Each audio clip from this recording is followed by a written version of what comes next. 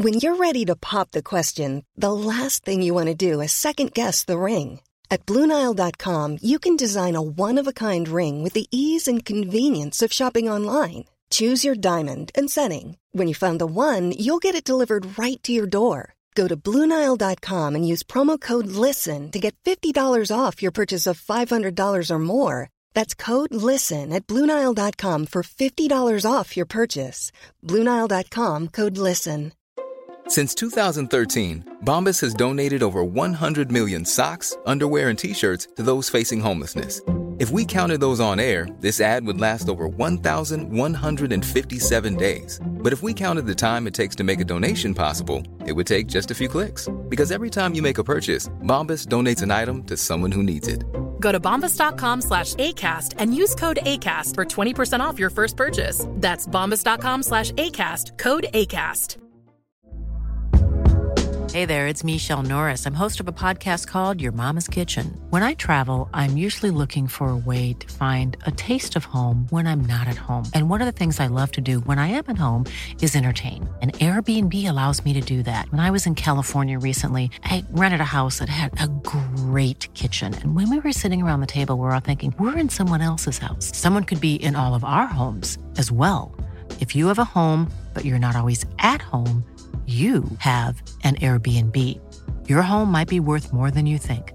Find out how much at airbnb.com/host.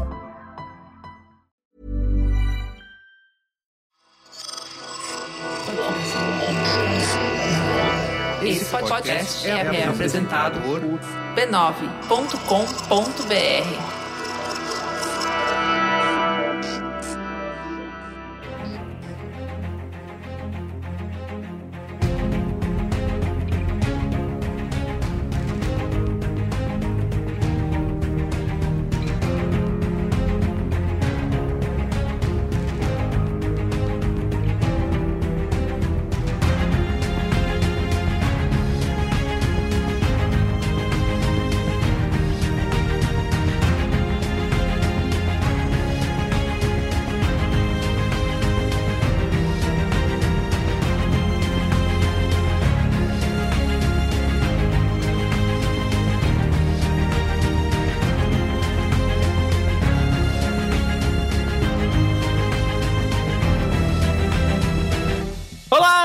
Bem-vindos ao Cinemático número 239. Eu sou o seu host hoje, eu sou o Pedro Straza. Não sou o Carlos Merigo hoje.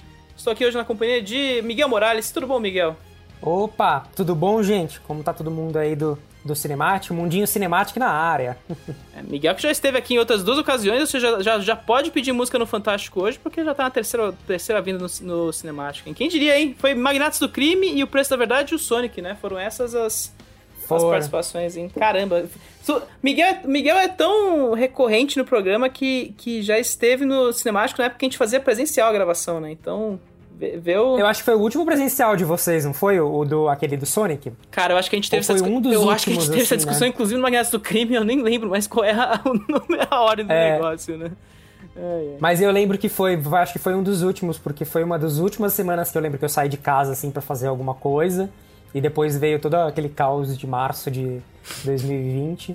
Porque o Sonic estreou bem acho que bem no comecinho antes de bater a pandemia, né? Acho que deve ter sido o último, sim. Meu Deus. Mas aí depois os fiéis leitores aí, os fiéis ouvintes, puxam aí a lista e aí alguém comenta depois se é o mesmo último ou não. Tem chão, né? Mas, tamo aqui hoje, Miguel, pra discutir o famigerado, né? Venom 2, Tempo de Carnificina, ou melhor, né? Venom, Tempo de Carnificina, que é a sequência do infame Venom de 2018 aí, que aparentemente está arregaçando na bilheteria aí, seja no Brasil, Estados Unidos, ao redor do mundo. Tá aí e fazendo revelações chocantes, tá aí provocando pessoas, tem gente que ama, tem gente que odeia. Mais um filme de herói da Sony, né? Agora que tem esse lado aí dos filmes de herói, né? Tem filme da DC, tem filme da Marvel, tem filmes da Sony baseado nos filmes do Homem-Aranha, né? Então, estamos aqui hoje para discutir o segundo filme aí, talvez um pouco o primeiro, mas de qualquer forma, promete, né? Porque é filme de opiniões aí drásticas, né? De qualquer forma. Eu digo que a carnificina não foi só no título do filme, foi na bilheteria, né? E foi também nas expectativas, né? Como é que a pessoa tem zoado? Tempo de churrasco e piscina, né? Tipo, Foi assim, foi segunda-feira do começo de outubro, foi isso na Sony, né? Bilheteria no teto e aí todo mundo no esquinho, no drink. Eu acho que deve ter sido isso na Sony. Eu queria muito ter visto a chamada de Zoom na segunda-feira de manhã com os executivos assim, pô, o Venom, hein? A gente não dava nada. Eu tenho certeza que deve ter sido alguma coisa nesse nível que eu daria muito pra estar naquela reunião de Zoom ou até mesmo escutar alguma coisa. A gente nunca vai saber o que aconteceu de verdade, mas era uma oportunidade que eu gostaria muito de ter participado. Bom, é isso. Mas antes, né, antes da gente ir pra discussão de fato, é bom lembrar que o Cinemático faz parte da rede Binaural de podcasts aí, que tem mais de 20 programas aí, é cacetada de programa de áudio aí pra você ouvir onde você quiser, em qualquer formato. Tem episódio de 20 minutos, tem episódio de 2 horas aí, alô mamilos. Então fica aí a dica aí, siga o Cinemático também nas redes sociais, a gente tá aí como @cinemáticopod. Temos programas saindo toda terça e quinta, a gente fala dos programas que estão saindo nos dias, a gente faz teaser, a gente faz enquete de vez em quando, né? É bom lembrar, já tivemos 3 ou 4 programas aí decididos pela audiência, aí, em votações frenéticas e emocionadas. Então, é isso aí. Bora pra pauta, Miguel? Bora pra pauta, acho que tem muita coisa pra falar.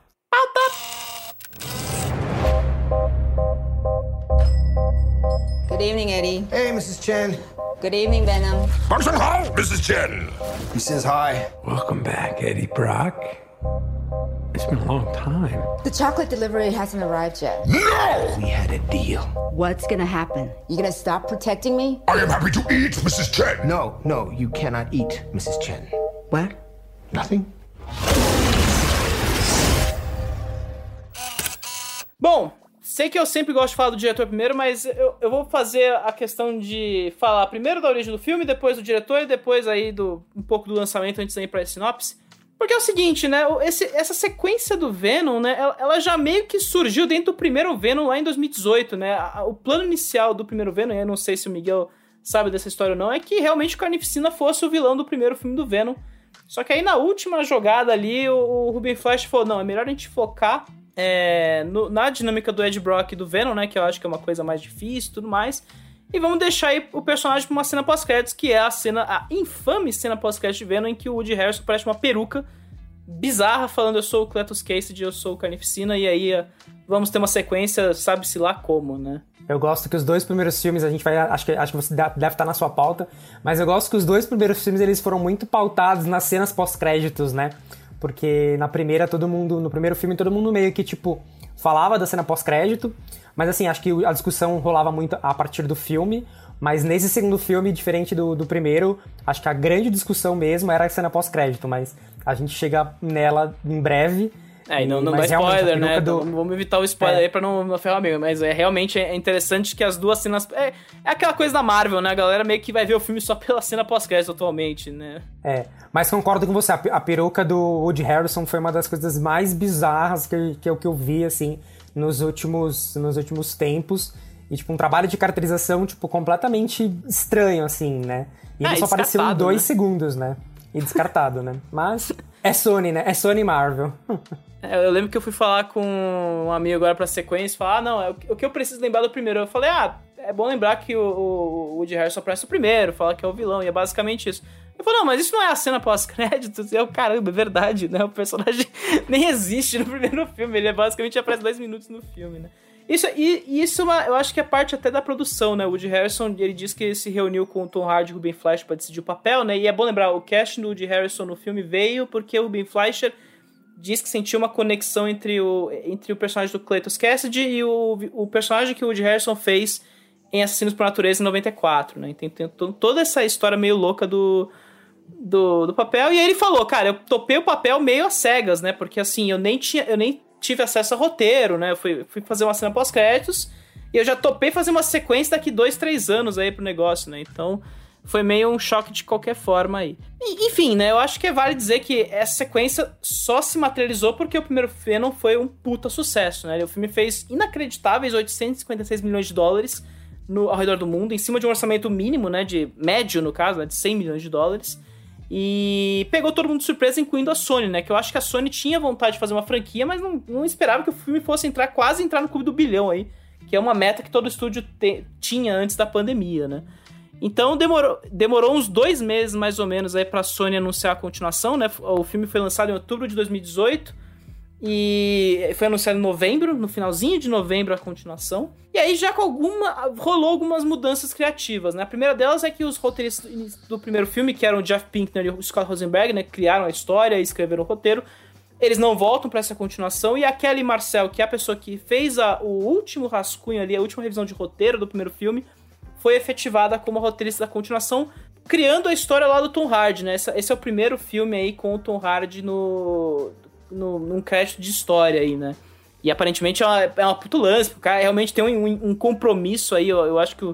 Talvez você saiba melhor que eu isso, Miguel, mas ele realmente tem um compromisso meio grande com essa franquia, o que é meio inesperado, né? Eu diria até porque é o Tom Hardy, né? A gente espera que é outra coisa, ator de prestígio, britânico... Basicamente, porque eu acho que Venom pegou todo mundo meio que de surpresa, porque eu acho que ele seguiu a mesma trajetória que o Esquadrão Suicida seguiu, sabe? Ou Esquadrão Suicida não, Esquadrão Suicida só. Porque eu acho que, tipo, a galera tava meio que na expectativa, tipo, é ruim, tipo, falando, é ruim, mas vale assistir. E a galera foi mesmo assistir o filme pra ver se era ruim ou não, né? E engraçado porque na época, eu acho que tanto Venom quanto Coringa, né, depois...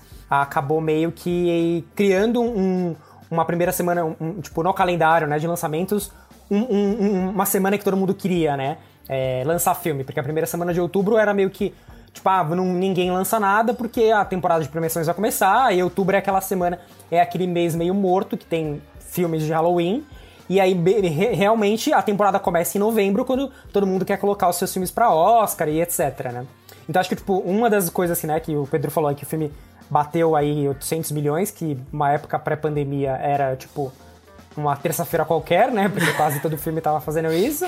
E agora na pandemia, se você faz 400 milhões, que é a metade, já é todo mundo alegre, né? Não, se fizer 200 em 2 semanas, a galera tá, tipo, já tirando a cueca pela cabeça, assim, né? De felicidade, assim. Basicamente isso. Então eu acho que, tipo, tem essas questões. E claro, né? Você faz quase 1 bilhão, você tem uma sequência aí aprovada, né? E acho que trazer o Tom Hardy, como é um cara que, além dele estar atuando, ele tá no papel, né, principal, ele é produtor, então acho que ele também dar crédito de roteirista é muito importante, acho que na parte que faz a franquia funcionar, porque pra mim 100% do que Venom como um todo, né, tanto o primeiro quanto o segundo, deu certo, particularmente pra mim, é por causa do Tom Hardy. Acho que ele captura muito bem essa coisa meio Magic e o Monstro, uma coisa que você vê que ele consegue navegar pelos dois personagens muito bacanas, né, ele tipo, andando em Nova York, andando pela rua e tipo, conversando com o Venom, acho que ele consegue bem fazer isso, e eu não vejo outro ator fazendo esse personagem a não ser ele.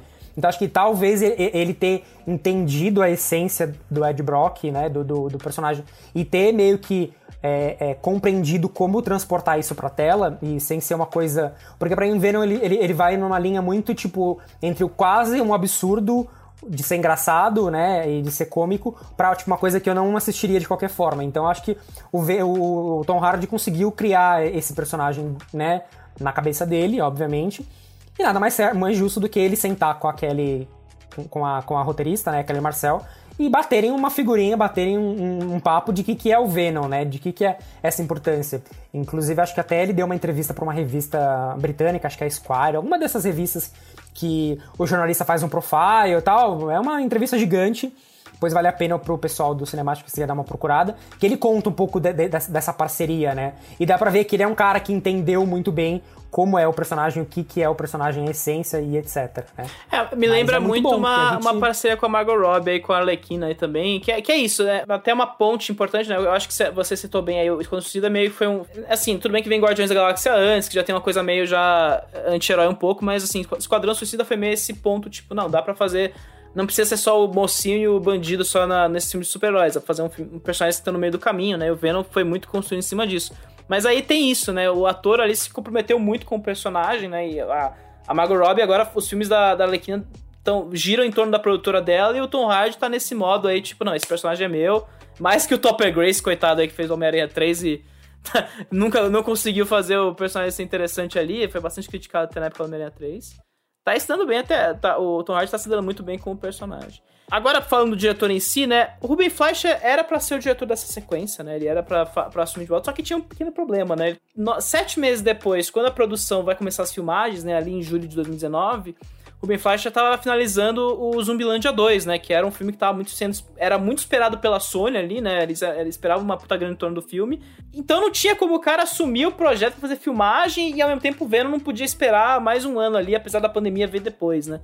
Então a Sony acabou tendo que se virar nos 30 ali pra encontrar um diretor, e eles se reuniram com o Travis Knight, o Rupert Wyatt e o Andy Serkis, que acabou ficando com o trabalho porque a Sony sentiu mais confiança com o cara, porque o cara ele tem uma maior experiência com efeitos visuais, captura de movimentos, CGI, e é bom lembrar, né, o Andy Serkis foi consultor de efeitos visuais pro Godzilla e pro Era de Ultron e diretor de segunda unidade pra trilogia do Hobbit, então para esses blockbusters o cara era mais qualificado, né, então... o Andy Serkis, entrando agora de vez no Andy Serkis, né? O Andy Serkis, obviamente, né? Um britânico de 57 anos aí, é um cara que é ator, né? E eu acho que muita gente conhece aí a partir do começo dos anos 2000, quando ele faz O Senhor dos Anéis, e aí populariza toda a questão da captura de movimentos, né? O que eu acho que é um tema super importante, porque ele liderou isso, né? Eu acho que todo o papo do Oscar dele ser indicado foi justo pelo Gollum, e depois... vezes subsequentes, sempre ele ali nesse negócio, tipo, não, a gente consegue fazer um personagem digital ali e mandar ver e fazer uma coisa de tanta qualidade como alguém de carne e osso, né? Eu acho que o ponto maior dessa jornada foi o César na trilogia do Planeta dos Macacos, né? Que a gente viu toda aquela campanha em torno dele. Mas desde então, né, desde 2010 ele tá aí fazendo coisa, se arriscando para atrás das câmeras, né? Ele virou produtor executivo no Sex, Drugs and Rock and Roll em 2010 ali, que ele também estava envolvido como no elenco, né? Mas aí, em 2017, ele estreia na produção de diretor ali com Uma Razão para Viver, né? Eu acho que o Miguel também viu esse filme aí, que foi meio... é um projeto pessoal pro cara, né? Ele era uma história de um casal de amigo deles, que o cara sofreu com paralisia, né? Ele queria trazer isso pras telas e ele acabou assumindo a direção do filme, né? Você viu esse filme, Miguel? Eu acho que eu não assisti esse filme. Eu tô tentando lembrar qual que é o título em português dele, mas eu acho que eu não assisti. Mas se você quiser falar sobre o filme, provavelmente... É que eu achei que você tinha visto, porque como eu, você acaba vendo essas coisas, e eu lembro que esse filme chegou no circuito, inclusive vi no cinema esse filme, justamente nessa expectativa, pô, é o filme do Andy Serkis dirigindo e tudo mais, e é uma puta... É um drama convencional aí, né? Britânico de cabo a rabo, sabe? Eu acho muito bizarro essa parte dele ali. Eu tô tentando lembrar e eu acho que eu não assisti não, mas... Cara, é o Andy Serkis, né? Ele é um cara muito... assim, eu gosto que o Andy Serkis ele é conhecido, mas ele é tipo... Talvez se você for falar com pessoas não do mercado ou que são cinéfilos, assim, né? Que estão lá no Letterboxd dando check-in em tudo. Acho que talvez as pessoas não lembrem, não associem quem é o rosto à pessoa, sabe? Acho que é a mesma coisa do M. Night Shyamalan. Talvez as pessoas saibam quem são, mas talvez não associam a pessoa com o rosto, sabe? É uma coisa muito, muito engraçada, assim, tipo... E é justo porque o cara ficou anos fazendo sua personagem de CGI, né? Então ele não é um ator de primeiro escalão de Hollywood, ele não é o rosto reconhecível, né? Então tem esse lance mesmo, né? Mas, é engraçado que já no ano seguinte ele já tem dois projetos, né? Um deles é um filme performance do rapper Akala, que é o The Ruins of Empires, mas acho que o projeto mais conhecido, eu acho que aí nós dois vimos, que é o Mowgli Entre Dois Mundos aí, que foi o outro filme do Mowgli que a Warner achou que ia conseguir lançar e no fim descartou pra Netflix, né? O outro. Seguindo na mesma linha, tipo, mais um filme do Mowgli, mais um filme do Tarzan, tipo, a Warner com umas escolhas assim, tipo, quem vai querer ver, né? Mais um filme do Tarzan, tipo, por mais que o elenco seja maravilhoso, mais um filme do Mowgli, né? E eu lembro que, nossa, ele veio pra Comic Con divulgar o filme. E eu acho que é por isso que eu tava tentando lembrar dele. Porque, tipo, as pessoas... Eu lembro que ele passou pela Comic Con, as pessoas, tipo... Passava batido, assim, sabe? Tipo, porque o público comum, acho que talvez... É o que eu falei, né? O público comum não conhece o rosto dele, né? Então eu lembro que ele transitava um pouco lá... Óbvio, tava com segurança, tava com os PR dele, né? Com o pessoal. Mas eu lembro que ele circulou uma hora lá pelo auditório.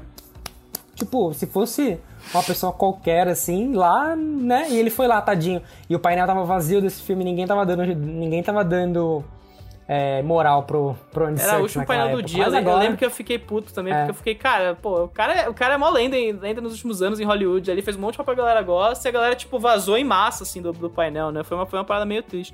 Mas o filme em si, né, é essa coisa, né? Eu lembro... Eu lembro que houve essa diferença, né? O filme chega 2 anos depois do Mowgli da Disney, né? E era muito essa diferença, ó. O Mowgli da Disney vai ser em CGI e o Mowgli do Andy Serkis é captura de movimento, né? E enquanto o Mowgli do Jon Favreau é uma coisa muito bem feita, é uma coisa muito bem acabada, o do Andy Serkis você sente que o cara foi pressionado pelo estúdio. Ele não teve tempo pra finalizar direito, enrolou o filme, né? O filme demorou pra sair, inclusive, né? Demorou 2 anos a mais do previsto. Então era um projeto meio frio do começo ao fim, assim, não tinha como salvar o cara, né? De qualquer jeito, né? Coitado.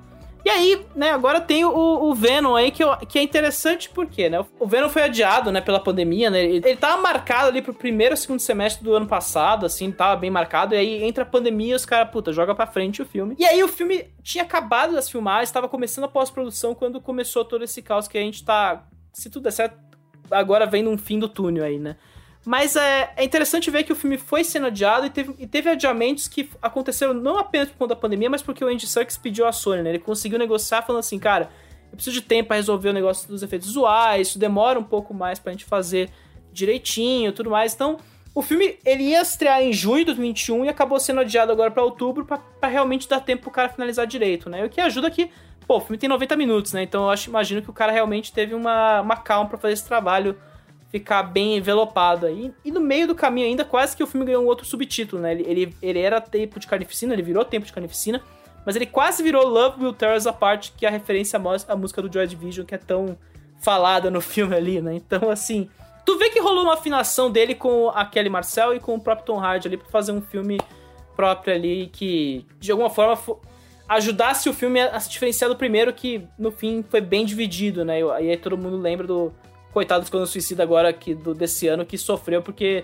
ninguém gostou do primeiro Esquadrão Suicida e ninguém voltou pro cinema pra ver a sequência, né? Então, é interessante toda essa divisão, né? Essa questão do subtítulo eu não sabia que ele ia ter esse subtítulo, que pra mim é uma coisa que combinaria muito com o filme, mas eu acho que seria muito difícil pro time de marketing conseguir vender ele, mas é um subtítulo que a gente vai falar mais pra frente do que é o filme em si, que combinaria muito. Mas acho que também a Sony deve ter os times executivos da Sony acho que devem ter também falado, beleza, quer terminar, vamos adiar o filme, por causa da pandemia, óbvio, mas também tem mais tempo de fazer, porque a expectativa da Sony sempre foi lançar o filme nos cinemas, né? E eu lembro que teve uma época que o Morbius ia sair antes e agora o Morbius tá saindo depois, então acho que, talvez eu acho que essa questão de sair nos cinemas era muito importante, né? Porque a gente talvez vai falar mais pra frente também, não daria pra adiar mais o filme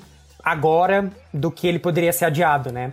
Eu acho que talvez inclusive rolou um papo, né, agora, recentemente, né, teve a CinemaCon, eu lembro que o filme, por um momento, eu acho que a IGN deu essa notícia que a Sony estava considerando jogar o filme pro lugar do Morbius lá em janeiro e colocar o Morbius mais pra frente, porque é isso, né, agora tá indo e voltando a pandemia, né, os caras querendo realmente colocar o filme no cinema, né, tem todo esse lado. Né? E eu acho que a própria CinemaCon, como você falou, acho que foi um evento também que a Sony, obviamente, ela levou sua artilharia mais pesada, né, pro evento, mas eu acho que ele serviu também como um lugar pra eles meio que, decidirem, talvez, definitivamente, se o filme sair em outubro. Aí depois teve toda a questão com o Shang-Chi, que foi muito bem, né? E eu acho que aí todo mundo meio que falou, não, então vamos lá e vamos pra outubro, porque é o que a gente tava até falando, né, antes. Hollywood talvez, a gente tava lendo, né, na coluna do moço lá do Hollywood Report, Hollywood talvez não acredite, não ligue muito pra Venom, mas acho que agora estão ligando por causa do dinheiro que tá dando, né? Porque é basicamente isso, né? Assim, se ninguém se importava com Venom até agora vamos se importar de verdade, porque é uma coisa que é um ponto completamente fora da curva, assim, o Venom. Já diria Zagallo, né? Vão ter que engolir o Venom, né? Vai ser basicamente isso, né? Bom, vamos pra sinopse, que a gente já fala de recepção isso na sequência aí. Então, sinopse! Na busca pela melhor forma de lidar com sua simbiose, Ed e Venom tentam descobrir como viver juntos enquanto enfrentam Carnificina, uma nova e perigosa ameaça. Bom, poético, né? Mas assim, na repercussão, né, é bom lembrar que o filme no Letterboxd, por enquanto, tá com a média 3.0, né, 3 cravado. No Rotten Tomatoes, a crítica diz 60% de aprovação e o público diz 84% de aprovação. Então o público gostou um pouco mais que a crítica. No Metacritic, já um pouco abaixo, 48 de 100 é a média por enquanto, mas é interessante que já é melhor que o primeiro Venom, né? O primeiro Venom, fui buscar os dados, no Letterboxd é 2.8 a média, No Rotten Tomatoes é 30% de aprovação da crítica e 81% de aprovação do público, e no Metacritic é 35 de 100, né? Então aquele lance bem abismal, assim, foi bem reprovado o filme mesmo e continua sendo bem reprovado a ver pelas médias do Letterboxd. Mas aí entrando já, né, na papo de bilheteria, eu acho que a gente vai ficar um pouco aqui, porque realmente não é Tenet, mas salvou o cinema aparentemente o Venom, né? Teve todo esse lance aí do filme estourar com tudo, porque assim, né, o filme no momento acumula 135,3 milhões de dólares no redor do mundo depois de 2 semanas no lançamento, né? É bom lembrar que ele saiu na semana passada nos Estados Unidos e agora no Brasil e no resto do mundo, né? Ele inverteu as datas com o 007, então a gente recebeu o primeiro 007, os americanos receberam o primeiro Venom. E assim, né, eu acho que chamou muita atenção ali na semana passada os Estados Unidos, porque a projeção na estreia, no primeiro final de semana, era de 65 milhões de dólares. E essa continuação fez 90 milhões de dólares no primeiro final de semana de vida. O que é um número maior, não apenas na pandemia, foi a melhor estreia até o momento, né? O 007 não conseguiu superar isso nos Estados Unidos, como também foi melhor que a bilheteria do primeiro Venom em 2018, né? O primeiro Venom foi meio decepcionante, fez 80 milhões de dólares lá nos Estados Unidos, né? E aqui a mesma coisa no Brasil, né? Ao primeiro final de semana o filme chegou a 15,19 milhões de reais, bateu o teto do circuito, mas ajudou o circuito brasileiro a chegar ao que eu acho que é a melhor semana que a gente teve aqui nos cinemas desde o começo da pandemia.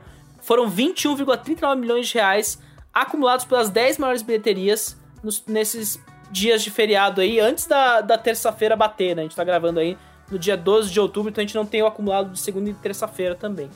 Então, assim, além disso, né, o primeiro Venom foi bem pra caramba, né? Ele chegou recentemente na Netflix, chegou no sábado, ficou em segundo lugar em um bom tempo, né? Então, ele só perdeu pro Round 6, ou seja, é um primeiro lugar simbólico, todo mundo tá vendo Round 6, não tem como bater isso no momento.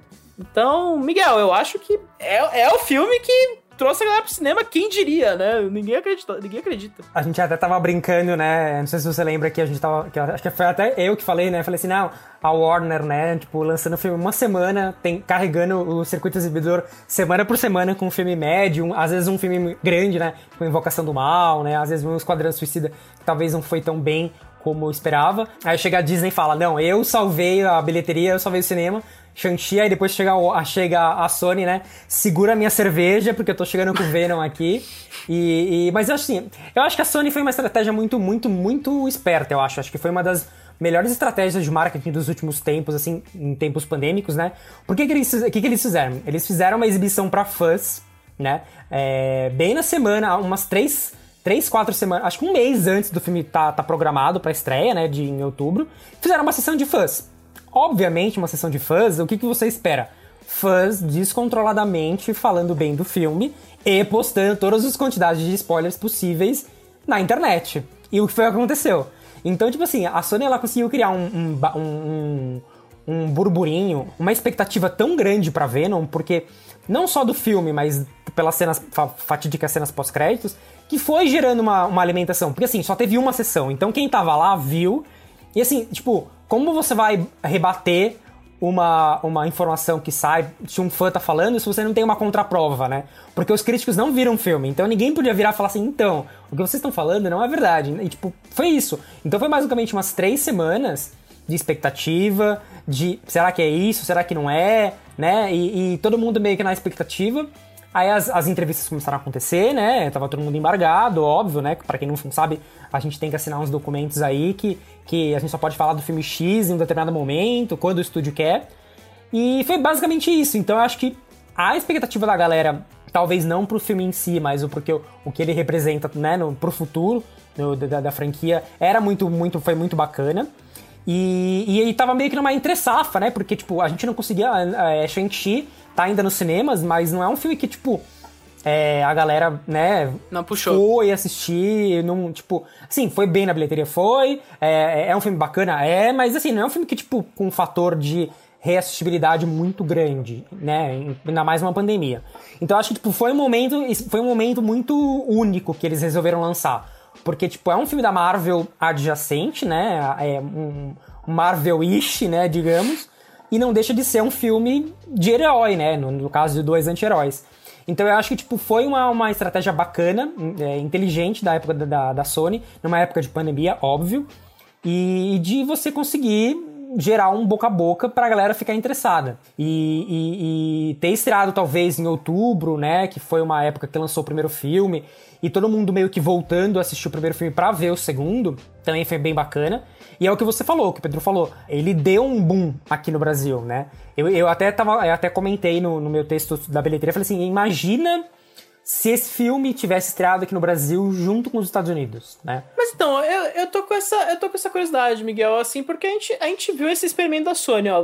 Eles inverteram as datas com o 007, né? E aí eles criaram uma expectativa pro 007 lá nos Estados Unidos, né? Porque o Spectre não foi tão bem assim lá nos Estados Unidos, e aí não deu muito certo sem ter morrer.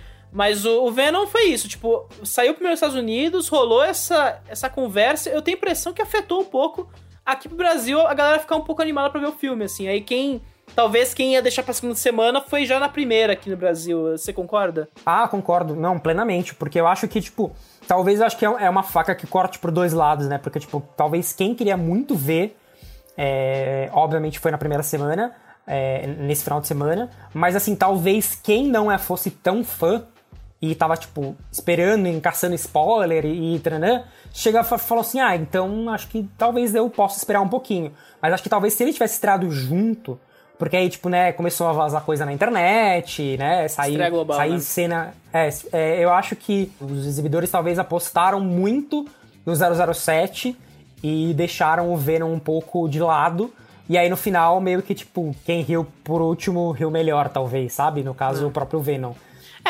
Também tem um pouco do lance dessa sequência que a gente tá vendo nesse mês de outubro, né? Porque é o que muitos exibidores estão esperando, né? A gente teve 007, agora Venom, semana que vem é semana do Halloween, na próxima é o Duna, né? É uma sequência muito poderosa de títulos que chamam atenção e vai agremiando. E é interessante, eu acho que a galera que foi pro 007 sentiu um pouco mais de conforto para o cinema e fica um pouco pro Venom, né? Tem N fatores em movimento, talvez eu fico com essa impressão, assim. Mas você tá certo, eu acho que o lançamento global nada bate, né? Eu acho que a galera realmente cria uma urgência em torno do título, né? E aí monopoliza o tema. E também os públicos eu acho que são bem diferentes entre 007 e Venom, mas também tem o fato que, sei lá, talvez o Venom seja um filme mais fácil de você encaixar na grade, né? Porque 1h30 você consegue colocar mais sessões de 1h30 do que quase 3 horas de 007, né? Então você tem que encavalar bem os horários.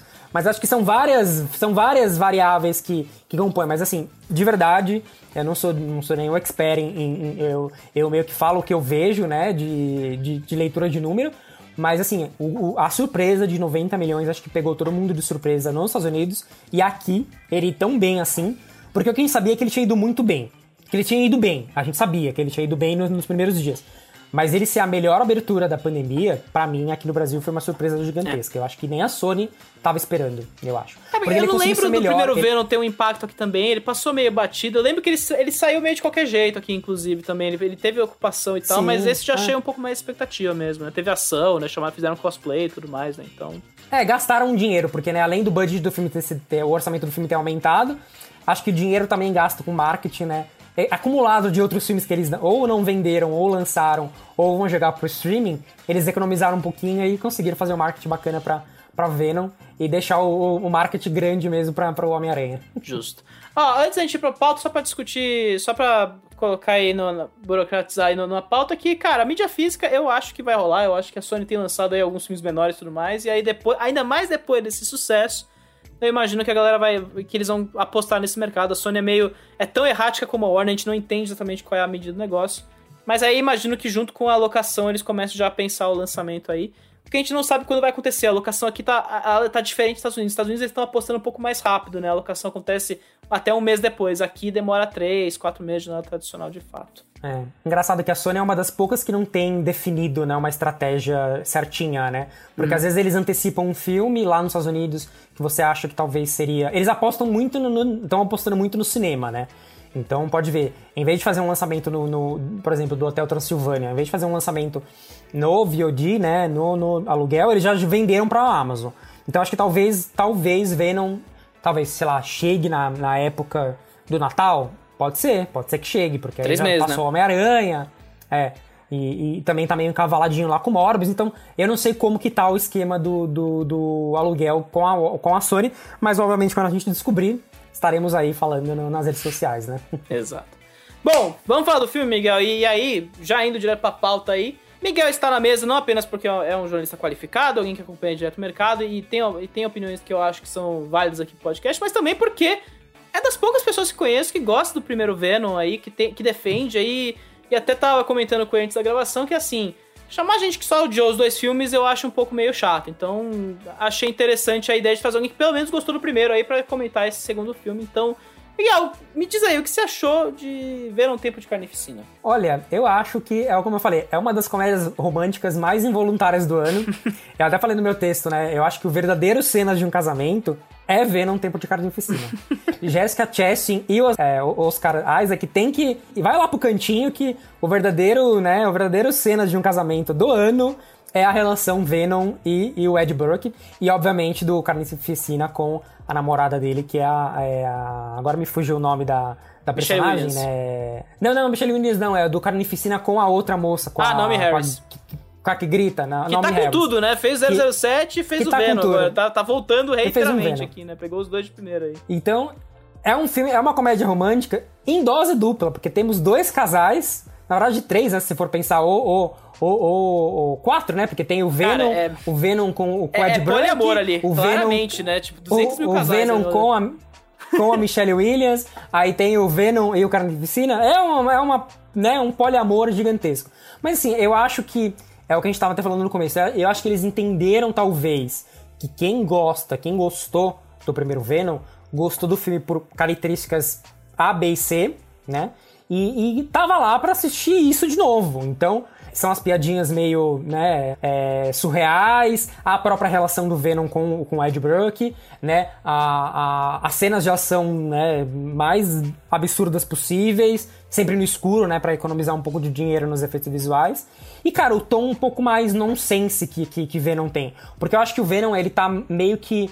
Se você for olhar meio que no espectro do que é a Marvel em si, ele tá um pouco mais o que é o Deadpool pra Marvel Studios da Fox. O Venom tá meio que nessa mesma pegada, assim, sabe? Tipo, ele não é tão desbocado que nem o Deadpool, mas ele também não é tão... ele não se leva a sério. Eu acho que eles conseguiram repetir isso na sequência, né? E colocar ainda um personagem que é o personagem do Woody Harrelson, o Cletus Kasser, que é um personagem tão surtado quanto o próprio Ed Brock, né? Mas assim, falando do primeiro filme em relação ao segundo, eu acho que, tipo, tudo que não deu certo pra mim, que era meio que todo o personagem do o vilão, que era completamente genérico, né? Todas as partes de o filme um pouco se levar um pouquinho a sério demais e tentar criar uma história sombria, eu acho que nesse segundo filme eles esqueceram tudo e falaram, não, vamos abraçar a galhofa e vamos fazer aí o que a gente veio pra fazer, que é discutir a relação no meio de bombas, raves e explosões, é o que eu tô falando no meu texto.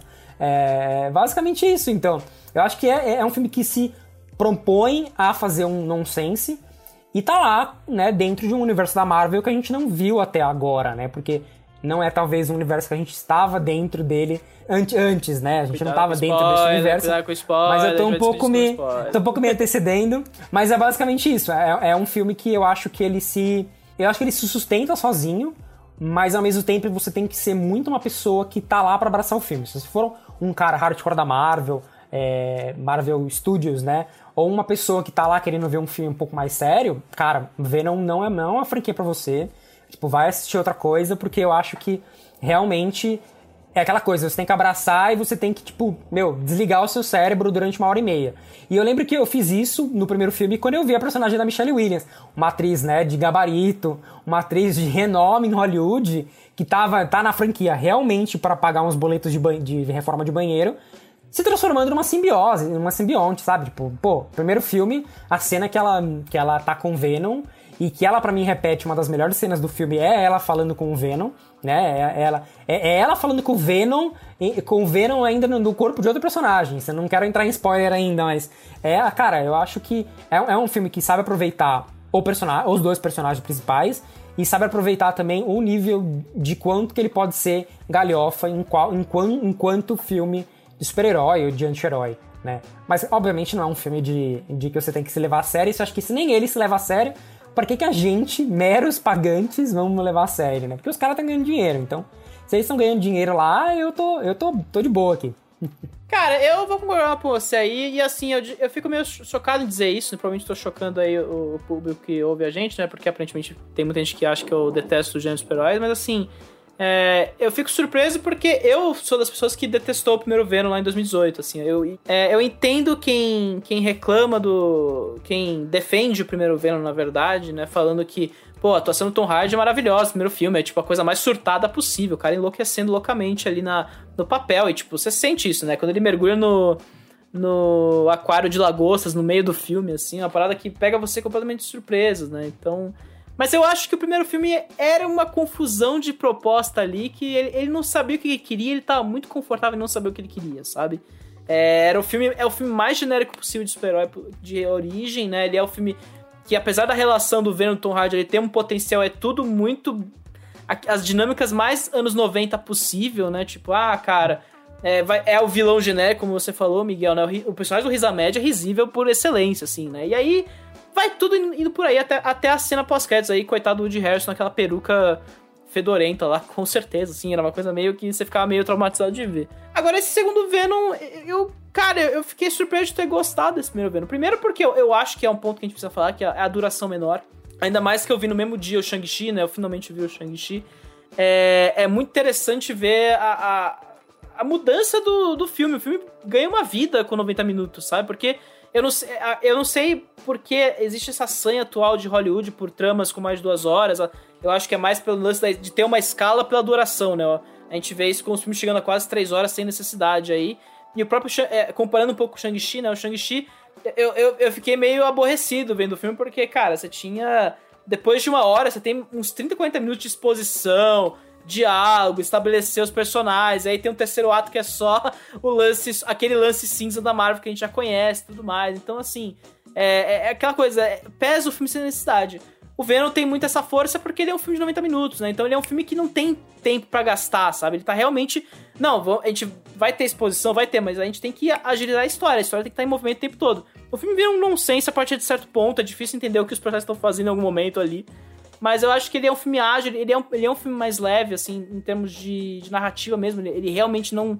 Você não se sente pesado. Então o filme realmente se mantém em movimento e você consegue manter esse movimento. Mas para além disso, né, eu acho que, como o Miguel falou, né, como você falou, Miguel, né, que é o lance de realmente o filme ser encarado como uma comédia romântica de cabo a rabo dentro de um filme de super-heróis ali, né? E eu acho que esse é um mérito não só do Andy Serkis, como da própria Kelly Marcel aí, que é alguém que a gente... Que, assim, pra mim era nada, né? Ela foi a roteirista do primeiro 50 Tons de Cinza e trabalhou no roteiro de Cruella, 2 filmes que eu não gosto, né? Eu acho qualquer coisa, assim. Eu sei que você gosta do Cruella, Miguel, mas, assim, eu achava umas coisas meio, tipo, nada ali me funciona. Mas nesse, de alguma forma, a coisa funciona porque, cara, é esse lance super multifacetado de cada...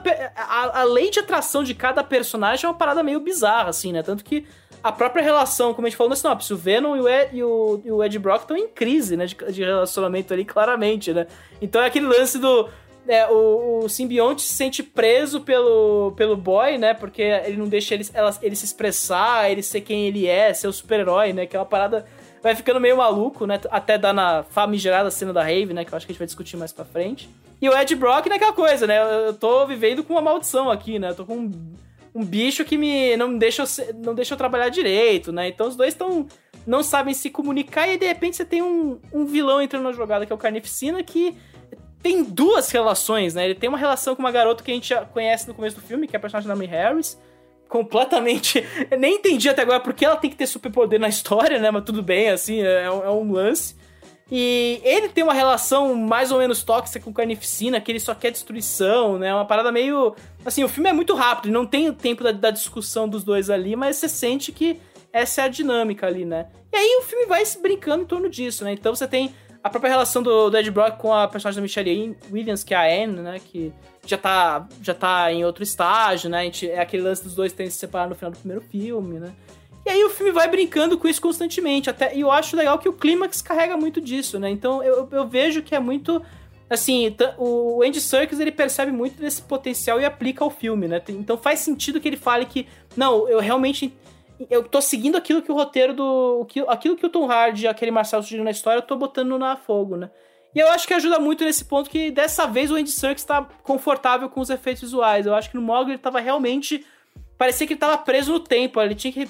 Não tava conseguindo resolver e o filme ficou aquela jossa que virou no fim, né? E nesse, cara, tava até lendo umas entrevistas que ele fez aí, que ele falou, cara, olha, a dinâmica do Carnificina é diferente do Venom, né? O Venom, ele chamou quarterbacks de futebol americano pra fazer o personagem, você vê que ele é um pouco mais bruto, e o Carnificina tem um lance mais de dançarinos lá, que ele realmente é um pouco mais ágil, né? Eles falam, até eles citam, né? Que o Carnificina é uma criatura mais de combate, o Venom é uma coisa mais basicona dos simbiontes, né? Então, assim, é um filme... Cara, ele funciona, assim, e é isso que você falou, Miguel. Eu concordo plenamente, assim, que é esse lance de ser um filme que... Ele é até um corpo estranho pra produção atual, né? Ele quer se relacionar com a produção atual do filme de super-herói, mas ele é outra coisa, ele tá em outro estágio de vida ali, ele tem uma dinâmica muito própria ali e sabe muito bem tocar esses personagens, né? Então, realmente é uma boa surpresa.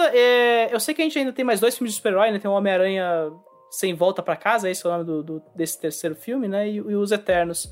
Mas, cara, já dispara pra ser um dos bons filmes de super-herói desse ano, assim. Foi realmente uma coisa meio... Pega de completamente de surpresa, porque não tinha grande esperança de que fosse sair uma coisa tão legal. Ainda mais que o Andy Serkis, os 2 filmes que ele fez antes, que é esse do Brief e o Mowgli, são filmes decepcionantes, né? Nesse, realmente, a coisa deslancha e você vê que tem uma unidade ali que mantém as coisas, apesar de super...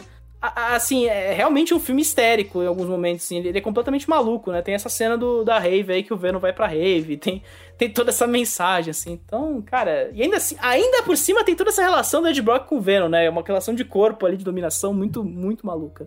Só pra completar o que você falou, eu acho que uma das grandes questões do próprio roteiro e do próprio filme é que eu acho que ele não trata o espectador como um personagem burro, né? Ele não faz uma trama mega complicada pra depois pegar em algum determinado momento, pegar na mão do espectador e falar, ó, vem aqui que eu vou te explicar e depois continuar. Não, ele fala, olha, é isso, o vilão ele tem essa motivação, ele foi criado desse jeito, e ele é muito visual, né, ele é muito, tipo, ele vai contando a história, muito, tipo, né, de como as coisas acontecem, e ele fala, olha, o personagem foi criado assim por causa disso, e aí o Venom vai ter isso, e vai acontecer isso, você não fica, tipo... Ele não embarca numa certa complexidade, ou ele não vai segurando a história para depois explodir em alguma coisa lá na frente. Não, ele vai lá, conta, você vai acompanhando, e uma das cenas mais, assim, é tipo, que você vê no começo do filme, que eles resolvem uma determinada parte da história, tipo, só o Venom olhando, assim, na parede, ele já resolveu metade do plot do filme, que poderia ser uma coisa que ficaria, tipo, não, vou aqui investigar esses crimes. Não, o Venom viu a resposta, já teve uma sequência de cenas falando, olha, aconteceu isso, o Ed Brock voltou a ter sucesso, acabou, foi 10 minutos do filme. Então eu acho que ele é um filme que realmente ele não trata o espectador como ele fosse um filme muito sério, uma das questões, né, que eu falei, e também ele vai lá e resolve a história, tipo, numa velocidade muito rápida, né, e acho que isso, que é o que você falou, contribui pra ele ter 1h30, 1h40, e cara, saiu lá, assistiu, viu. E depois disso, no final também, eu tenho uma coisa pra falar, mas aí nas cenas pós-créditos e na parte de spoiler eu falo sobre isso. Eu acho que, e aí eu queria até, antes de a gente ir pro spoiler, só comentar isso também, que uma coisa que você falou me lembrou. Ele é tão anomalia, né, nesse mainstream, né, eu até arrisco dizer que ele é realmente o bicho mais estranho que a gente vai ter do mainstream de super blockbuster hollywoodiano, 200 milhões de dólares, essas coisas que tem super distribuição, né. Porque, cara, é interessante ver um filme de super-herói agora que não tem a relação... de família, né? Não existe, assim, o máximo que a gente tem é uma relação do Carnificina com o Venom ali, que é tão desajeitada que ela acaba se ajeitando nessas coisas de atração e repulsão, né, do filme. Nessa coisa meio romance mesmo da coisa, né? O Carnificina quer destruir o Venom só porque ele quer ter o domínio da coisa, ele não tem uma relação paternal ali que modifique ele. Eu fiquei pensando muitas coisas porque, de novo, né, vendo o Shang-Chi ali pouco depois ali, você sente muito esse degrau bizarro que separa os dois, assim. É aquele filme... O Shang-Chi tá muito preso às dinâmicas da Marvel, de fazer tudo sobre família, né? Que é uma coisa que a gente viu muito em blockbuster recentemente. E o Venom tá em uma outra direção, assim, correndo, cara, loucamente, assim, falando, cara, é sobre a relação dos dois, né? Uma coisa meio... É uma questão de amor e romance ali, super particular dos personagens, né? Então, assim, meio poliamor, né? Porque todo mundo se ama nesse filme, mais ou menos, ou se detesta. Então, é realmente fascinante. O Venom tava lá comendo cérebro de galinhas e chocolate, né? A explicação pra isso é muito boa. Cara, não, ele não é, assim, o Venom gostar de comer chocolate de galinha é perfeito. Enfim, vamos pros spoilers, senão a gente vai ficar... Vamos pros spoilers. Né? Spoilers! Please, Avada Kedavra. I am your father. A boy's best friend is his mother. What's in the fucking box? I see dead people. Damn you all to hell! Rosebud. Silent Breed is people! Cara, eu queria começar citando o seguinte, eu adorei que no final do filme, depois de todo o clímax ali, antes do Cletus morrer ali, a grande revelação do clímax é que o Cletus só queria ser amigo do Ed Brock. Eu só queria ser seu amigo, só. Cara! Né, tipo, me adiciona no Twitter, né? Me segue, por favor, me segue no Twitter. Eu só me queria dá essa esse follow amizade. aí, nunca te pedi nada. Porque eu acho que, realmente, se você chega em um determinado momento do ponto do filme, se eu não me engano, acho que eles até falam isso, que os dois personagens são muito parecidos, mesmo que talvez eles tenham, obviamente, visões muito diferentes do que talvez é ser amigo e do que é você provavelmente ser uma boa pessoa, né? Porque nem nenhum dos dois são uma boa pessoa. Não. Mas eu acho que tem uma linha tênue que separa claramente o que é cada um, né? Porque um é um serial killer e o outro é um jornalista no máximo, né? Tipo, acho que pra um filme que realmente não se leva a sério, a motivação, uma das motivações do vilão, né? Se dá pra num filme de anti-heróis chamar alguém de vilão, se é essa, tipo, cara, eu tô satisfeitíssimo, é melhor do que um raio azul invadindo Nova York, cara, como todos os filmes, né? Não, e você vê que o clímax, ele é essa sequência toda, né? Porque, primeiro, tem o lance também do Venom e o Ed Brock perceberem que eles podem derrotar o Carnificina, que é um bicho muito maior, mas falando assim, não, a nossa simbiose é perfeita, a gente é um match, eles não são um match, tá ligado? E aí tem o lance de ser numa igreja, tá sendo no meio do casamento, cara, é final de comédia romântica, isso, e eu acho isso, assim, um nível de genialidade pra esse filme, assim, que é perfeito, cara. É muito engraçado, né? Porque, tipo, uma coisa que sempre me incomodou no filme foi, tipo, a personagem da Naomi Harris, né? Ela chama Frances, eu olhei aqui nas minhas anotações. A primeira coisa que você vê da personagem é que ela tem o superpoder de ter um grito supersônico. Só que lá no primeiro filme já tinha meio que sido estabelecido que o Venom não gosta do Venom. Que uma das coisas que o Venom pode, né, ser, sei lá, atacado é com um grande grito. Então você fala, mano, eles não vão colocar a personagem lá no meio do filme, porque ela tem esse superpoder especificamente, né? Porque, obviamente, ela vai ajudar a derrotar, né? Então fica uma coisa, tipo, muito soando como se fosse aquele foreshadowing, sabe? Que você tá lá dando essa pista, mas se você não tá, tipo, prestando atenção, você não vai fazer essa conexão, sabe? E claro, você fica tipo, mano, eles estão numa igreja. Quando eles entraram na igreja, eu falei, mano, certeza que ela vai dar o grito dela no sino e vai conseguir derrotar. Meu, deu 20 minutos, aconteceu. Porque é uma coisa óbvia, né? Então acho que o filme, ele se baseia nessas coisas muito óbvias, né? Que nem lá o policial. O policial lá, né, quando ele é jovenzinho, ele tá lá prendendo a personagem da Naomi Harris, ele leva um grito na orelha, ele fica com problema de audição. E, tipo, você sabe que ele é o personagem do passado, né? Porque o personagem do detetive tá com um negócio de ouvido. Ele tira e a câmera foca, você fala, então o cara é o cara do passado dela. E, tipo, eu acho que ele é um filme que, tipo, ao mesmo tempo que ele não tenta se levar a sério em fazer esses suspenses, ele te dá essa resposta depois. Obviamente, ele vai falar pro espectador que não tá acompanhando que isso tá acontecendo. Então é um filme que, tipo, cara, as respostas estão ali, vão lá, acontecem. O que você acha que tá acontecendo em tela vai realmente acontecer. E, cara, eles fazem as explicações das coisas mais básicas possíveis, né? O negócio do próprio chocolate. Ele volta à explicação do primeiro filme, né? Ele conta. Não, o Venom gosta de galinha e chocolate por causa disso. Acabou, morreu. Não tem mais o que você ficar confabulando, né? Ele claramente percebeu que ele não pode depender dos fãs, né? Entre muitas aspas de diamante do primeiro filme, porque, cara, assim, eu já não lembro, já esqueci completamente o filme, porque é aquela coisa descartável, né? Mas uma coisa que você falou do grito da Naomi Harris, o que eu apesar de não gostar muito da personagem, eu acho que ela fica realmente muito à toa, e a própria relação dela com o policial, tanto que esse lance do policial terminar com o superpoder ficou perdidaça na história, assim, uma parada ficou que perdidaça. Não tem nó, né, o negócio. Mas eu achei maneiro que eles criaram esse grito também pra ter essa questão, de novo, né, pensando de novo a dinâmica de comédia romântica, né, o lance do Carnificina não gostar dela, né? E aí ter essa espécie de ciumeira entre os dois sobre o Cletus, né? Que é assim, o Woody Harrelson se divertindo horrores com o papel ali, né? Porque o grito dela afeta ele, né? Então, assim, é um lance de relações muito básico, assim, que funciona, eu acho, sabe? Não tem uma parada, não, porque o meu pai... Seu pai matou o meu pai há 300 mil anos e agora eu tenho que destruir você e tudo mais. Não, cara, é a questão do momento, é uma atração de corpos ali muito... Muito bizarro, porque, cara, são bichos CGI, né? Isso que eu acho interessante. Eu acho que o Andy Serkis consegue funcionar no bicho de visual digital. Ele não precisa... ele conseguiu fazer sentido uma coisa que não existe com uma pessoa que existe, né? Então é muito particular o filme nessas dinâmicas. E assim, tudo na... De novo, a ação é um pouco meio cadenciada demais, né? Ele não consegue... Não é a melhor coisa do mundo, mas ele faz o mínimo com aquela ação, né? E você consegue entender os dois bichos, os superpoderes que eles têm e tudo mais. Eu acho bem funcional. E até mesmo a própria explicação, né, do que é o Cletus, né, de por que ele tá na prisão, de por que ele...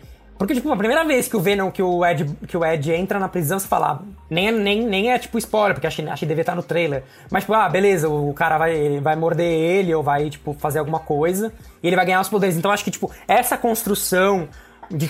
vamos apresentar como tá o Venom e o Ed agora. Aí agora a gente vai contar um pouco do Cletus. Agora vai fazer por que o Carnificina é criado. Então, é, tipo, essa sequência que eles criam é, tipo, muito bem feita, mas ela é a mais simples possível. Então eu acho que, tipo, por ela ser tão simples, ela fica boa porque ela é simples. Talvez se eles fossem tentar dar uma floreada, né? Sim. E outra coisa, talvez ficaria pior e a galera realmente começaria a apontar os erros, que nem foi no primeiro filme. Então é muito, muito simples. Beleza, o Carnificina mordeu o cara... E aí ele viu, né? E aí ele pegou o simbionte, né? Não sei, eu nunca sei se é simbionte ou simbionte. Simbionte foi lá e pulou nele. Simbionte. E aí a cena do... Infelizmente a Sony soltou essa cena online, mas a cena que o Carnificina surge e começa a matar todo mundo, pô, uma cena mó legal, tipo, os caras, né? É meio que até chega a ser uma crítica pro próprio sistema prisional americano, né? Tipo, todo mundo começa a morrer, explodir. Cara, é uma cena bem bacana. Bem bacana, eu digo, não é obviamente uma cena pra Oscar, mas, tipo, né, é uma cena dentro do que a gente tem de super-herói, é uma cena bacana. Eu vejo muita gente reclamando, porque não tem a violência, né, porque é um filme PG-13 e tudo mais, mas assim, eu acho que acaba fazendo sentido pro filme, porque eu entendo, porque, cara, são personagens criados nos 90, toda aquela coisa do Splash Page, Todd McFarlane, a violência como um lance que motiva tudo aquilo ali nas criações. Mas, cara, pra esse filme, ainda mais vindo de uma proposta que é tão... é uma coisa mais... um gênero bem mais... que agrega muito mais gente, né? Que não é uma coisa feita pro nicho. Esse redirecionamento do personagem pra uma coisa... pra essas dinâmicas mais de romance e tudo mais... acaba tornando apropriado mesmo essas relações com a violência, né? Apesar que realmente a cena da prisão eu acho violenta, assim. Ela tem lances tipo... cara, pessoas morrendo o tempo todo e tudo mais. A própria cena da crise do Ed com o Venom lá, que ele quebra o nariz do Ed, aí ele quebra os dentes do Venom, né? São relações violentas, mas violentas pra uma coisa mais PG-13. E ao mesmo tempo isso faz sentido porque, cara, é uma comédia... assim, eu vou assumindo, é uma comédia romântica o negócio ali. Eles realmente estão brincando com as relações, a crise de casal, né? E eu adoro também esse lance do simbionte escapar, ele ainda assumir corpos, né? E aí ele percebe que ele adora o Ed Brock porque ele não consegue viver no corpo de outros, né? Todos os caras vão meio que morrendo ali. E eu adoro que a cena que ele vai pra Miss Chen lá da loja é meio aquele lance do cara que tá de ressaca amorosa, tipo, perdido no... Só falta tocar a musiquinha de comédia romântica ali, a baladinha triste ali, quando ele chega e tá completamente derrotado ali, o negócio, o simbionte derretendo ali. Cara, de novo, é doentio e ao mesmo tempo muito inteligente com esses personagens. Isso que eu acho muito bem feito. Eles conseguiram tirar um personagem de uma situação muito neutra e muito qualquer coisa pra uma coisa com significado ali pra aquele personagem e retransformar um personagem que era outra coisa completamente diferente nos anos 90. Era uma parada super estileira e tudo mais, mas algo muito, de novo, pra todos os públicos, uma relação muito particular mesmo dentro do gênero dos super-heróis atualmente, assim. Você falou da cena da cena da Senhora Chen com o Venom, cara, foi uma das minhas cenas preferidas, porque, tipo, quando a Michelle Williams começou a falar com a personagem, quando ela começa a falar com a personagem, você fala, tipo, não, tá acontecendo alguma coisa nessa cena. Aí quando você meio que... Isso é uma coisa bacana, porque ele não te deixa nessa expectativa, né? quando você acha que vai estar acontecendo aquilo, ou que vai acontecer alguma coisa, ele já te fala que é aquilo que tá acontecendo. E é isso, quando você fala, acho que o Venom tá no corpo da senhora, o olho muda, e aí a Michelle Williams se debruça no balcão e começa a conversar. Então eu acho que, tipo, é muito legal porque eles, assim, você pega uma atriz do calibre da Michelle Williams, como eu tava falando no começo, e você faz ela fazer essas palhaçadas, cara, deve ser o salário mais fácil da vida dela foi essas 2 filmes da franquia, sabe? Não, e você vê que nesse momento a Michelle Williams até ganha um brilho no olhar porque ela ganha algo pra fazer, né? Porque, de novo, tipo, cara, o personagem dela é de novo aquele personagem super descartável, eles não sabem muito bem o que fazer, mas quando ela tem esse momento de ficar flertando com o Venom, cara, e aí... Tudo bem, ela claramente faz esse filme pra bancar 3 ou 4 filmes com a Kelly Reichardt daqui a um tempinho, é obviamente isso, né, sabe? Não é... Mas eu acho maneiro que arranjam algo até pra ela fazer, sabe? Pelo menos ali, porque eles têm um elenco muito bom, né, cara? É isso que eu acho mais bizarro. Sim. É o Tom Hardy, o Woody Harrelson, o Naomi Harris e a Michelle Williams, assim. É um puta elenco gigantesco, assim, sabe? Elencaço. E acho que é isso, né? Porque eu acho que muitos desses atores devem ser escolhidos, né? E devem ser também atraídos pra esse tipo de papel. Obviamente pelo tipo de... pelo retorno financeiro, né? Porque... eu acho que eles devem ter uns acordos de... não estão errados, só queria dizer isso. Não estão errados em pegar pelo dinheiro. Não estão errados. A lá Scarlett Johansson, que devem ter... como o filme foi exclusivamente pros cinemas, eles devem ter pegado um acordo, assim, de um bônus pra lançamento. Se o filme chegar em X valores, vocês ganham X bônus, que deve ser uma coisa, assim, muito... O Thanksgiving deles tá garantido esse ano, 2021. Exato. Miguel, antes da gente ir pras notas, né, e já fechar o papo aqui, é claro que a gente tem que falar da famigerada cena pós-créditos aí do filme aí, e aí nesse ponto eu tenho que dar parabéns aí pra Amy Pascal e pra Avi Arad, que conseguiram parasitar o universo Marvel a seu favor na Sony e criar um hype para Morbius em 2022. Isso eu tô chocado, cara. Cara, eu fui meio que pro filme, eu não vi nada das cenas pós-créditos, eu não li nada, mas, assim, obviamente eu vi algumas coisas, havia algumas pessoas falando, vai mudar o universo. Então, tipo, meio que você, quando você já tá meio que cobrindo esse mercado já há um tempinho, você já consegue fazer umas certas conexões. Mas o que eles me entregaram, o que eu vi, né, tipo, na cena pós-crédito, é uma coisa que, tipo, cara, fantástico. E eu acho que é engraçado, porque... É engraçado e triste ao mesmo tempo, porque ao mesmo tempo que a cena pós-crédito ela dá um futuro bem bacana pros personagens, pro universo da Sony, né, do personagem do Homem-Aranha, ele meio que, tipo, te pega e te invalida tudo que você viu no filme anterior. Você acabou de ver um filme de 1h30 com Carnificina, o personagem da Naomi Harris, ou a relação do Venom e do Coisa, mas assim, a cena pós-crédito falou, tudo que você viu aqui já era, esquece. Porque agora o Venom tá, né? Com spoilers aí, galera. Se você não quiser dar uma pulada, o Venom agora está no universo da Marvel. E isso é uma das coisas mais legais, porque, tipo, todo mundo achava, eu até falei isso no meu texto sobre as cenas, que dava a impressão que o Peter Parker do Tom Holland que ia visitar os universos. Mas não, tá todo mundo indo pro universo da Sony, da Marvel, né? É o lance agora, né? Tipo, eles criam um mistério adicional pro Homem-Aranha. Eles falam agora, vai ter alguma coisa que vai colocar... Provavelmente o Deadpool vai nessa brincadeira, né? Todo esse lance de unificar, tudo vem nessa duplinha que é o Homem-Aranha e o Doutor Estranho no Multiverso da Loucura, que chega em março, né?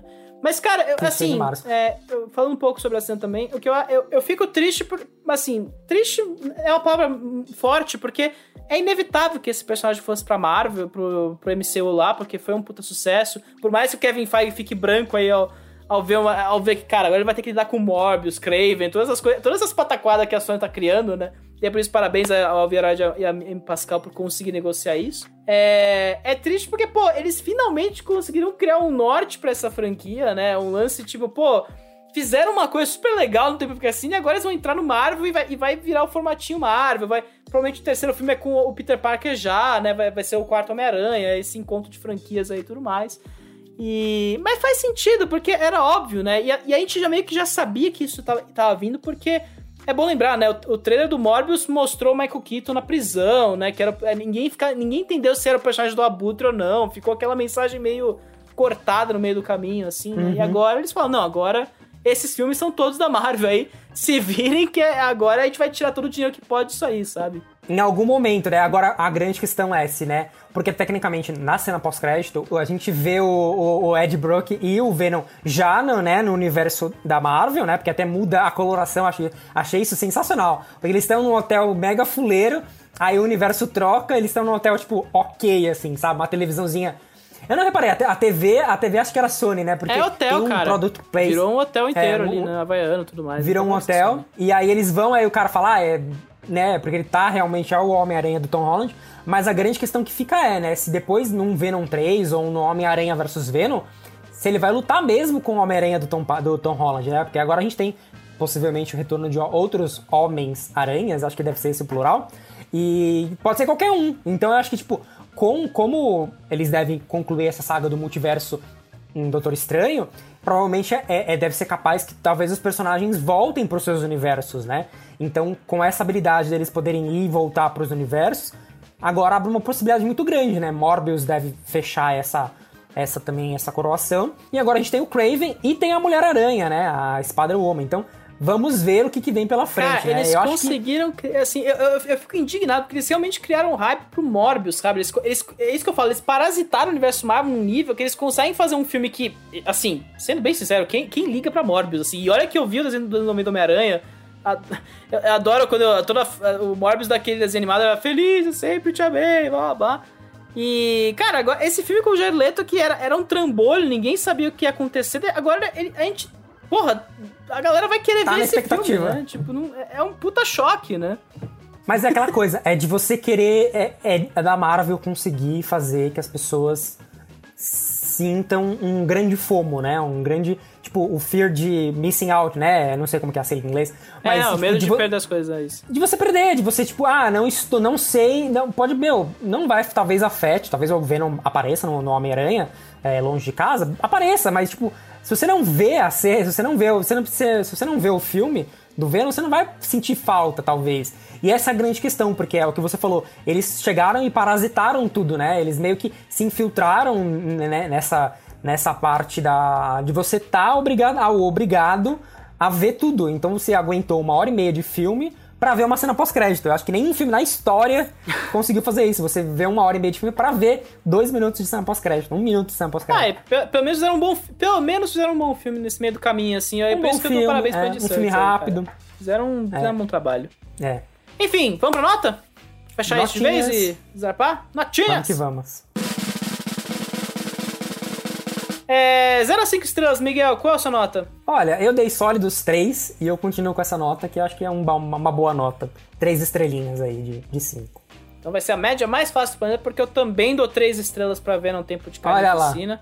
E, cara, é real, assim, eu fico triste que, assim, não dá nem pra esperar alguma coisa do terceiro filme, porque agora o terceiro tá na mão da Marvel, é outro aparato, mas esse filme realmente é uma surpresa, não apenas por ser uma continuação de um filme que eu detesto, mas também porque, prova que essa galera que tá aí por trás, o Andy Serkis e Marcel, realmente souberam fazer uma coisa assim incrível. Fizeram um trabalho de operação desse filme aí fascinante, porque é um duelo que eu não esperava absolutamente nada. Então, assim, cara, parabéns pelo super ângulo que acharam pra esse personagem aí.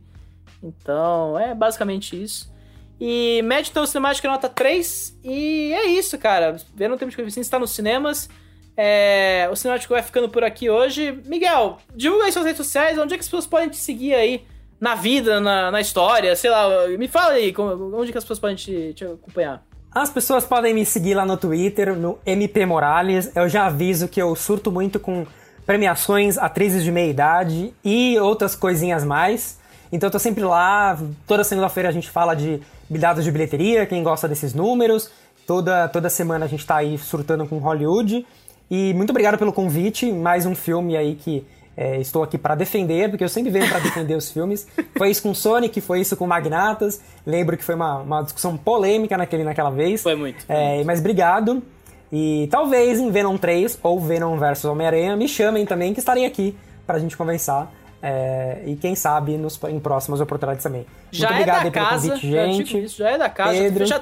Já pode pedir música no Fantástico, já é da casa, eu gosto de dizer. Então, já pedi, né? Exato. No mais, de novo, fica o convite aí para nossos exímios ouvintes aí nos acompanhando nas redes sociais, @cinemáticopod, onde quer que você veja ou escuta seus próprios podcasts.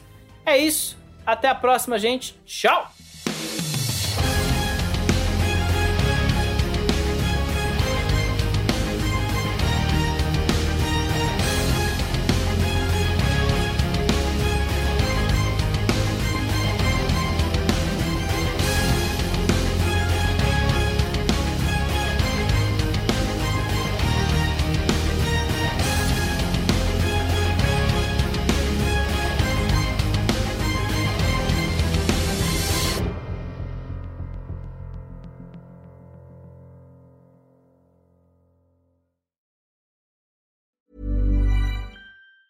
Planning for your next trip? Elevate your travel style with Quince. Quince has all the jet-setting essentials you'll want for your next getaway, like European linen, premium luggage options, buttery soft Italian leather bags, and so much more. And it's all priced at 50 to 80% less than similar brands. Plus, Quince only works with factories that use safe and ethical manufacturing practices. Pack your bags with high-quality essentials you'll be wearing for vacations to come with Quince. Go to quince.com/trip for free shipping and 365-day returns. Confidence starts with loving who you are. And when your skin feels nourished and glows on the outside, you naturally radiate confidence from the inside. Give your skin a glow up with Osea's clinically proven Mega Moisture Duo. This ultra-hydrating body care features 2 of Osea's best sellers, Undaria Algae Body Oil and Undaria Collagen Body Lotion. These seaweed-powered heroes use skincare-level ingredients normally reserved for your face for results you can see and confidence you can feel. Osea has been making clean, clinically proven seaweed-infused face and body care products for over 28 years. This luxurious skincare is vegan, cruelty-free, and climate-neutral certified, so you never have to choose between your values and your best skin. Glow from the inside out. Get 10% off your first order with code GLOW at OseaMalibu.com. That's OSEA Malibu.com, code GLOW.